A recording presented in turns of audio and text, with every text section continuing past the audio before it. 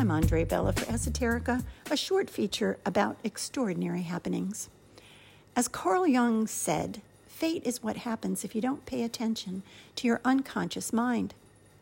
Through a bizarre set of circumstances, my unconscious, or some higher power, guided me to what I call my treehouse. 25 years ago, having gone through a divorce and raising 2 children on a farm with 50 goats, a few dozen chickens, horses, and the usual family cat and dog, I realized it was time for some financial downsizing. With fewer animals, I could turn my hayloft, where I stored 1,500 bales of hay, into an apartment. Of course, this would take a considerable amount of cash, which I didn't have. Surely the bank would lend me the money for this income-producing project. So I lined up a contractor and got the necessary local building permits. My father loved building projects, having done several of them himself in his 94 years on this planet.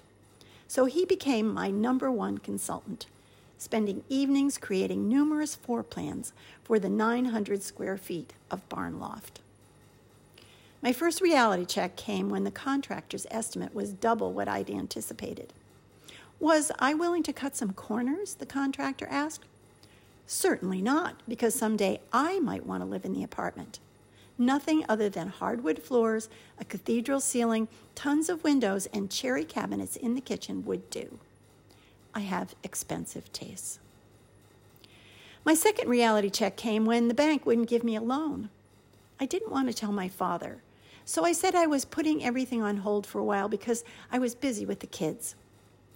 We continued to work on the plans. Should the apartment have 2 bedrooms or be an open space?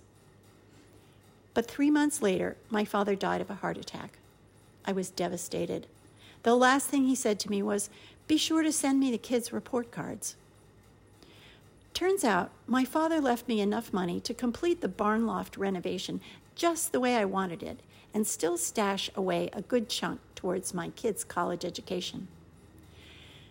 The most stunning feature of the apartment is a gigantic Douglas fir beam reaching across the cathedral ceiling, where I imagine my father sitting, saying, "Atta girl, you've done a great job." For 20 years, I've cleaned and painted for each new tenant.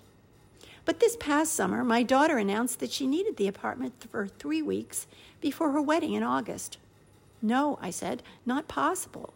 My current tenant leaves the beginning of June, and I already have a friend who wants to move in. If I hold it open for you, I'll lose 2 months' rent, and I can't afford that." She was adamant. "But I'm your only daughter." What's a mother to do?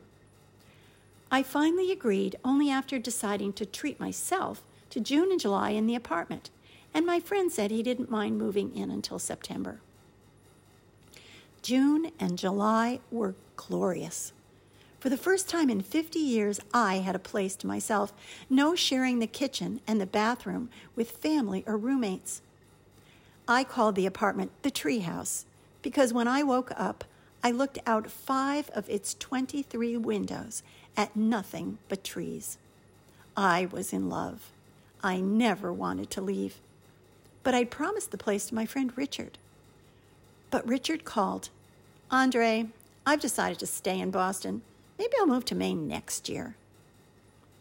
Now I'm happily living in my treehouse, and I'm not moving anytime soon. I marvel at how events lined up so perfectly. My mother used to say, "Andre, you're better good luck than good management." That may be true, but during all my bumbling, I've learned to be eternally grateful for that invisible force that guides and loves me. Maybe it's my dear old dad looking down on me, or maybe it's the unfolding of my unconscious, or angels watching over me. What do you think? For Esoterica, I'm Andre Bella. Thanks for listening.